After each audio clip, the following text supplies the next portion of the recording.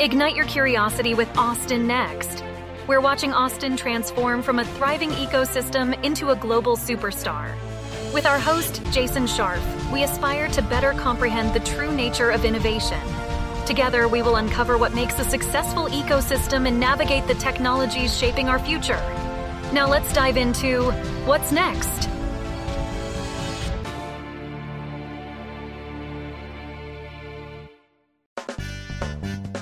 Austin is adapting to and building the future in real time.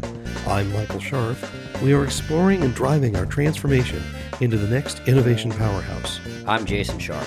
I'm a bioresearcher at UT to the assembly line worker at Tesla, from the musician on 6th Street to the coder at Dell. And with the founders, funders, and early employees at the next great startup, we are all Austin Next. A common plank in ecosystem development is having a strong research-focused university churning out discoveries and intellectual property that can then be spun out or licensed into the private sector. In Austin, we have one such university with UT Austin, but that movement of technology from academia to industry is not magic. Tech transfer organizations sit at the crux of this bridge, trying to balance the needs of the university with the needs of their startup and corporate partners. Today we have on Les Nichols, Director of the Office of Technology Commercialization, or OTC, for UT Austin, to talk about how this is done, the challenges they face, and the role this function plays in our innovation ecosystem. In this role, Les leads a team of 25 who focus on creating value in technology developed by UT Austin researchers and who facilitate the transfer of inventions from academic research to outside organizations for the benefit of society on a local, national, and global basis. He works closely with campus research administrations to implement a strategic vision for technology transfer services that align with the university and industry research strategies. Les originally joined OTC as a licensing specialist and was later promoted to Program Director of Physical Sciences Licensing. Capping a 23-year career of experience in industry, Mr. Nichols' background includes senior-level sales, variety of product and technologies to the semiconductor industry, and university research market segments.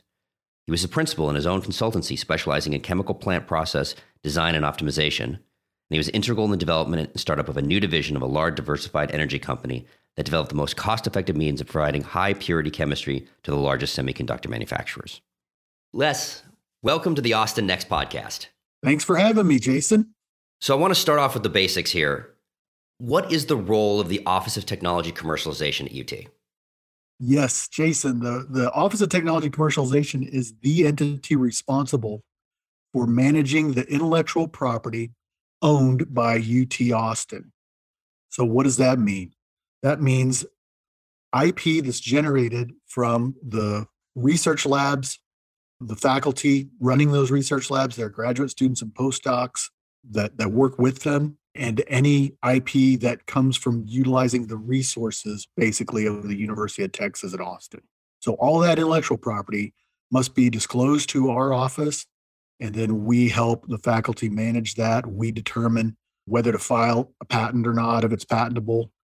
We manage it if it's software or copyrightable IP, and with the focus of moving that technology into the commercial marketplace through licenses.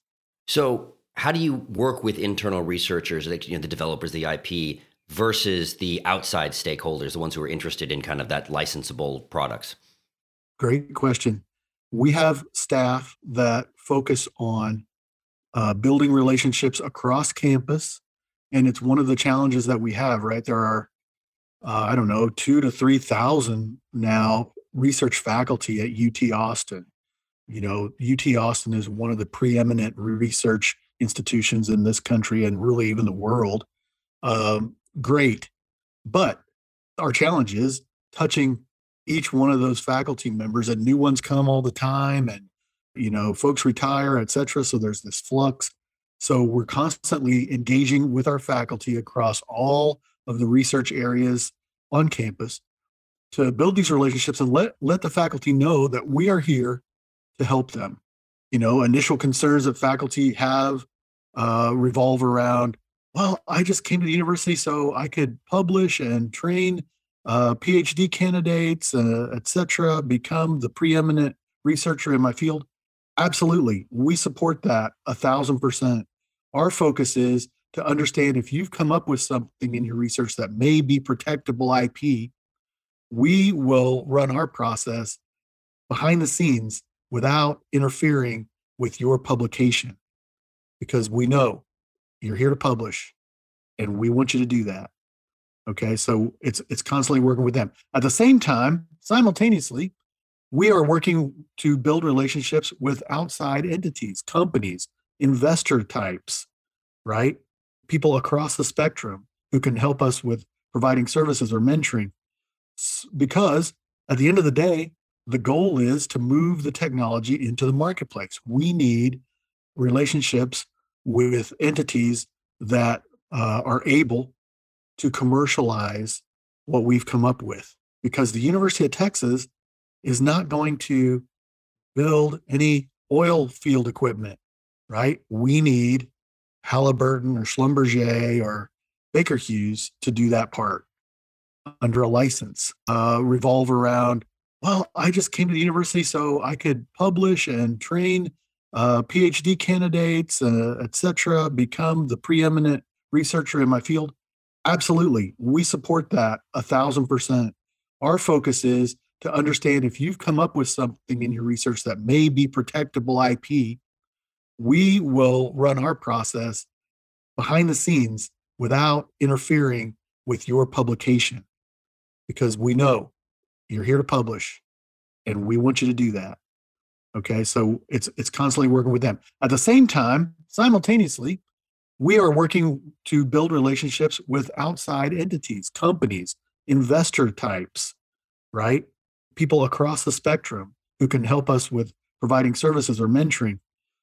Because at the end of the day, the goal is to move the technology into the marketplace. We need relationships with entities that are able to commercialize what we've come up with, because the University of Texas is not going to build any oil field equipment, right? We need Halliburton or Schlumberger or Baker Hughes to do that part under a license, right?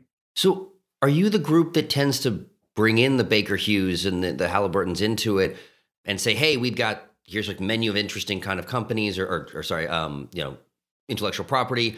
Or does it tend to be that, it hits your desk after, the professor said, hey, I've talked to XYZ and we kind of had this, or obviously my guess is the answer is yes to all, and it depends, but curious kind of how it kind of ends up working and where you see the balance. No, you're absolutely right, Jason. We see across that spectrum. So we are absolutely, as I've said, focused on trying to build these relationships and understand the needs of companies, because there's a lot of value in being able to share with our research faculty. If you could tweak that work that you're doing in your lab a little bit, company X, company Y would be really interested in it, right? We're not going to force you to do that, of course, but if you care about commercializing, you might think about it. And then also, many of the faculty, especially in some of the fields such as maybe pharmacy, petroleum engineering, mechanical engineering, chemical engineering, civil architectural, some of these fields have very strong relationships, these faculty, with outside industry. And so a lot of times they will bring us, I spoke to so-and-so at a conference. I'm ready to disclose this invention, right? You might want to give them a call after I do that. So it really is across the spectrum of how we engage. And at the same time, we have quite a strong group of corporate development team at the University of Texas at Austin, not related to our office at all, really their focus being philanthropic donations to the university that come from maybe a group of alumni that work at ExxonMobil or at Shell, right?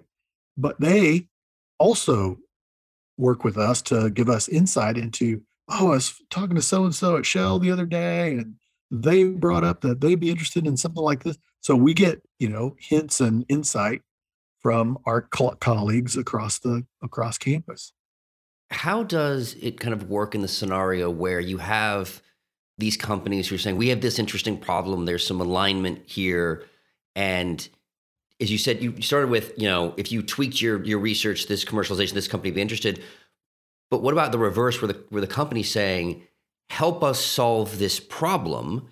And obviously that becomes joint IP. How does that kind of work through your office? Well, let's talk about that for a second because our office will talk. I want to talk about it later because I think it's on the list of things we want to address is what's next. So I want to save that, right? I want to save that. I don't want to blow my cover. But one of the offices that is engaged at UT is the Office of Industry Engagement. What they focus on, that's a group of folks who work with companies that want to sponsor research at UT. So they've somehow got engaged with a faculty member through whatever means. A lot of times they might read the latest, Nature article or publication in a prestigious journal and then they follow up with the faculty member that way. They engage with our industry engagement office who structures sponsored research agreements. Okay. So the company can provide a scope of work. They work with the faculty member. Let's do this kind of work. The faculty member outlines how much that would cost to do, how long it would take, how many students they would put on it, et cetera. And then they negotiate an agreement to fund that work. Now, always in that agreement, it addresses the potential, not the obligation, but the potential for intellectual property may come out of this work. If it does, here's what's going to happen. And it's laid out so that the company knows here's what's going to happen. And where you made that comment about it's going to be joint IP, well, it may and it may not be. Joint IP has to do with inventorship. If the company and their research people had some inventive contribution to what comes out, then yes, it would be joint. If all the inventive contribution came from our side, even though they funded it, we own it. Okay. So there might be a predetermined license agreement as the sponsored thing, but not necessarily inventorship. Correct. All this is laid out in those sponsored research agreements. Everybody is good with it. We sign off, we proceed down the path. And from a licensing standpoint on the tech transfer side, something comes out of that agreement. It's part of our disclosure form. We see that, we read through, we understand the ramifications. We contact the company immediately, and it kind of helps us short circuit our process of going out to seek and find a potential licensee. So how do you balance the needs of the university with the needs of the groups taking this technology? Yeah, that's an awesome question because those things are frequently very, very different, right? We need the technology that is disclosed to us to access the marketplace, to serve the markets and humanity eventually, right? Companies, 1,000% of the time, are thinking of profitability. And that's not at all what we're thinking of. We're thinking of fundamental research, advancing science, and being the leader in those technology areas that our faculty are focused, right? So how do you match that up? It's tricky, but it's possible as long as we ensure that the other party, both sides, our faculty as well as the company side, understand that this is the way it works. We care about certain things, they care about different things. There is a point where we overlap, and that's where we want to focus. And let's put this deal together for the benefit of both of us, right? We never intend to gouge any company with excessive license fees and massive royalties, because that goes against what the company's needs are. Our focus is getting the technology into the marketplace. So we need to structure our deals to enable the company to do that, right? So we really try to focus on, let's be transparent, let's be open. You guys let us know what your challenges are, company, and we will try to structure our deal to help you meet those challenges because we want you to succeed. Because like I said before, the university is not going to make this product, not going to provide this service. We need you to do it. So the needs of the company vary based on size and maturity. So does a deal with, say, Apple or Pfizer look different than a small startup? Absolutely. Yes, it does. Deals with large companies. Again, the technology that is generated out of our research is almost always very early developmental stage. it's rarely at the stage of even a prototype, let alone ready to go to market. Therefore, whatever the licensee company, a large company, startup company, whatever, they need to invest time, energy, money in developing this early stage technology into something that the market will procure profitably. And so, yes, a large company has different resources that they can bring and timing around that than a startup company. And so we have to structure our agreements according to that. So what do you do in the scenario? You've got a hot piece of technology or new research, and you've got multiple different kinds of suitors coming in, all saying, this would be great. We'd love to license this. How do you approach this situation? Yeah, good question. It's going to be different, of course, based on the technology. But a lot of times, some of the ways that we've approached it, just as an example, is if it makes sense to do so, and a lot of times it very well does. Different interested parties are focused on different end use market opportunities. So it enables us in those cases to license with field of use exclusivity. We can take the same technology, license company X in this field of use exclusively. Nobody else will have the rights to practice this except for you in that field. Company Y, that other field of use exclusively. Nobody else will have the right to practice in that field except for you, company Y. Okay, so we can do that to create as much value as possible for both the licensee entities as well as for us. Other ways to do it is to license non-exclusively to multiple parties so that everybody basically has the same opportunity to move the technology forward, and we take a little piece of everybody's success, basically. So I'm going to put you on the spot a little bit here. So let's assume the scenario is there's not this nice middle ground, either field of use differentiation or non-exclusive. How does the wishes of the researcher fit into all this? In every scenario, in every deal that we do, we want to keep the researchers informed.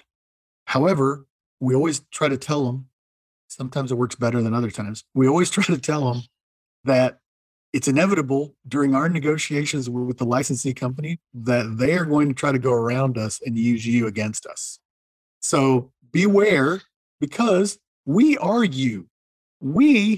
Our office, we're just trying to get the deal done and at the highest value for the university.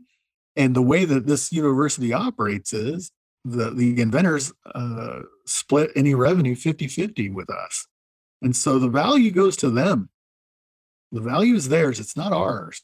It's theirs. We're working for them.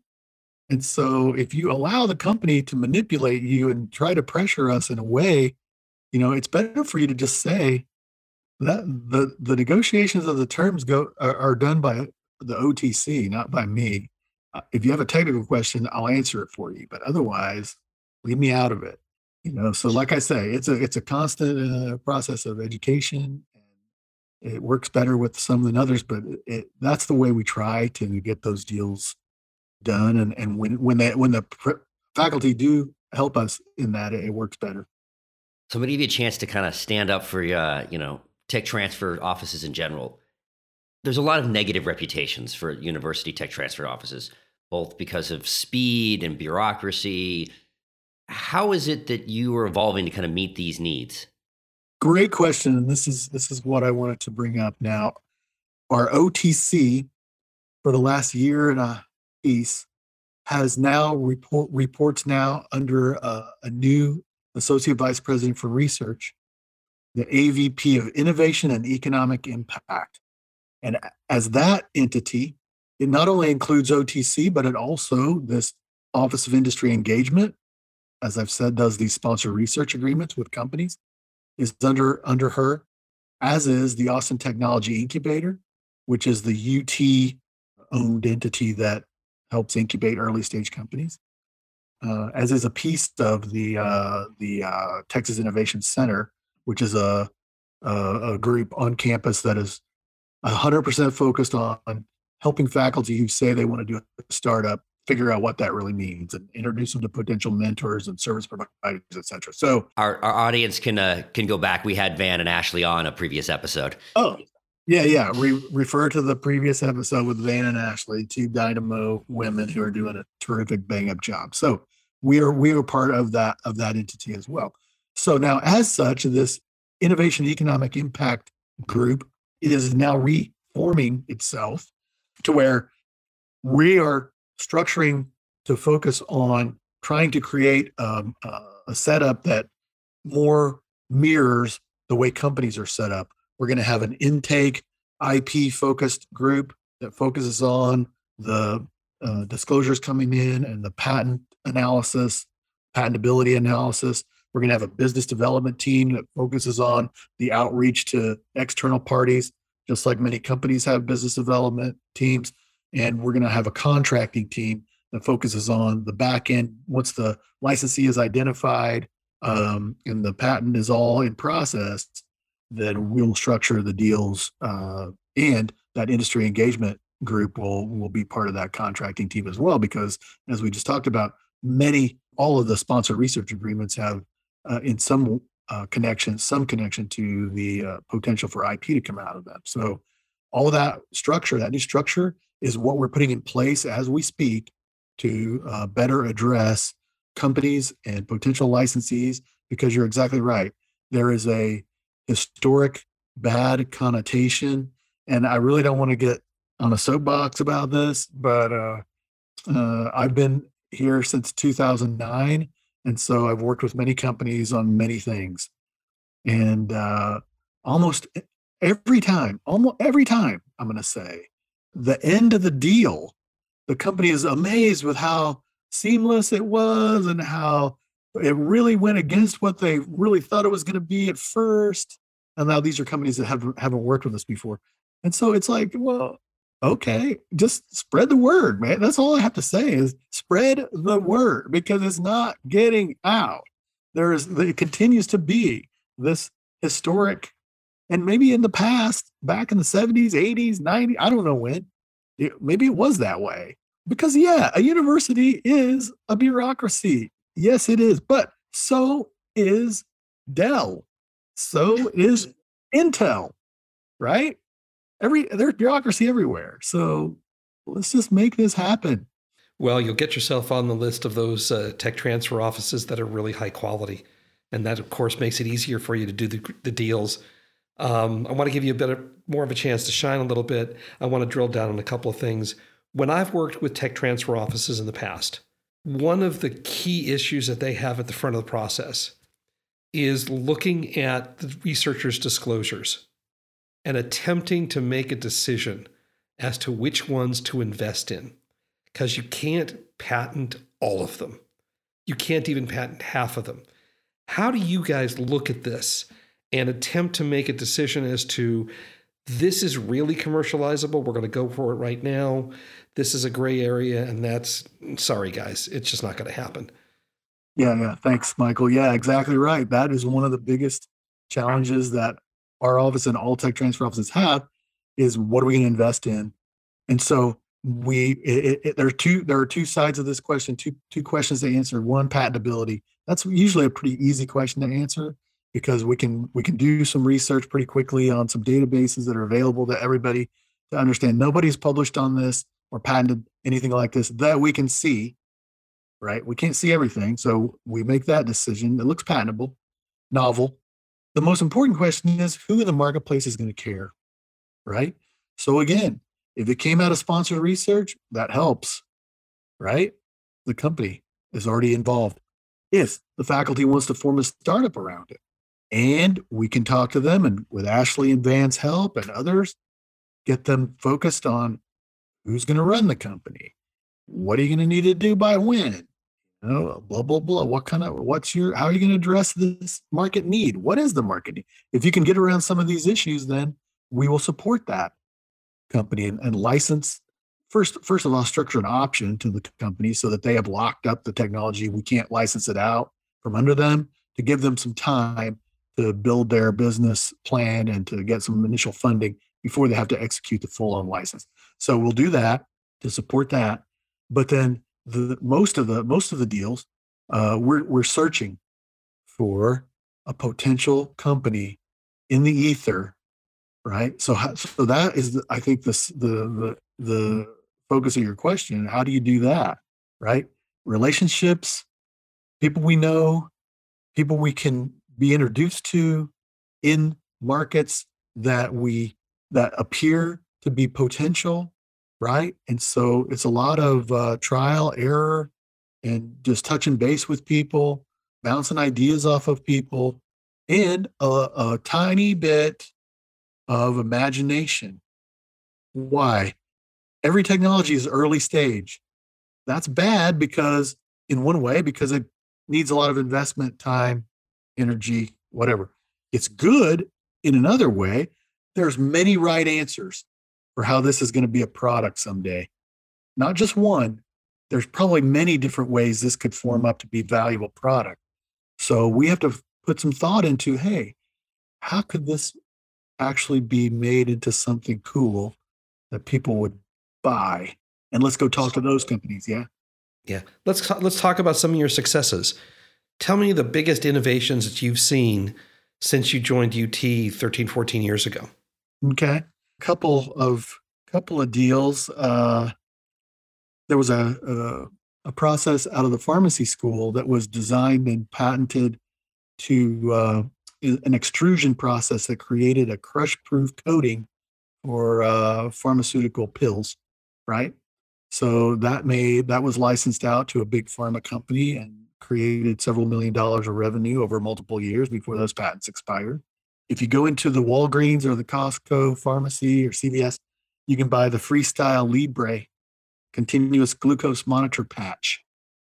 That technology came from UT Austin. Patents are also expired now. Our patents are. There's a company on the NASDAQ right now called TFFP, TFF Pharma. That company came from UT Austin Pharmacy School again, a process for creating inhalable dry powder formulations of drugs that need to be delivered directly to the lungs, because the challenge is typical drugs that you inject or take by a pill or whatever have to go through the bloodstream, and therefore there are side effects, et cetera, before you get the working drug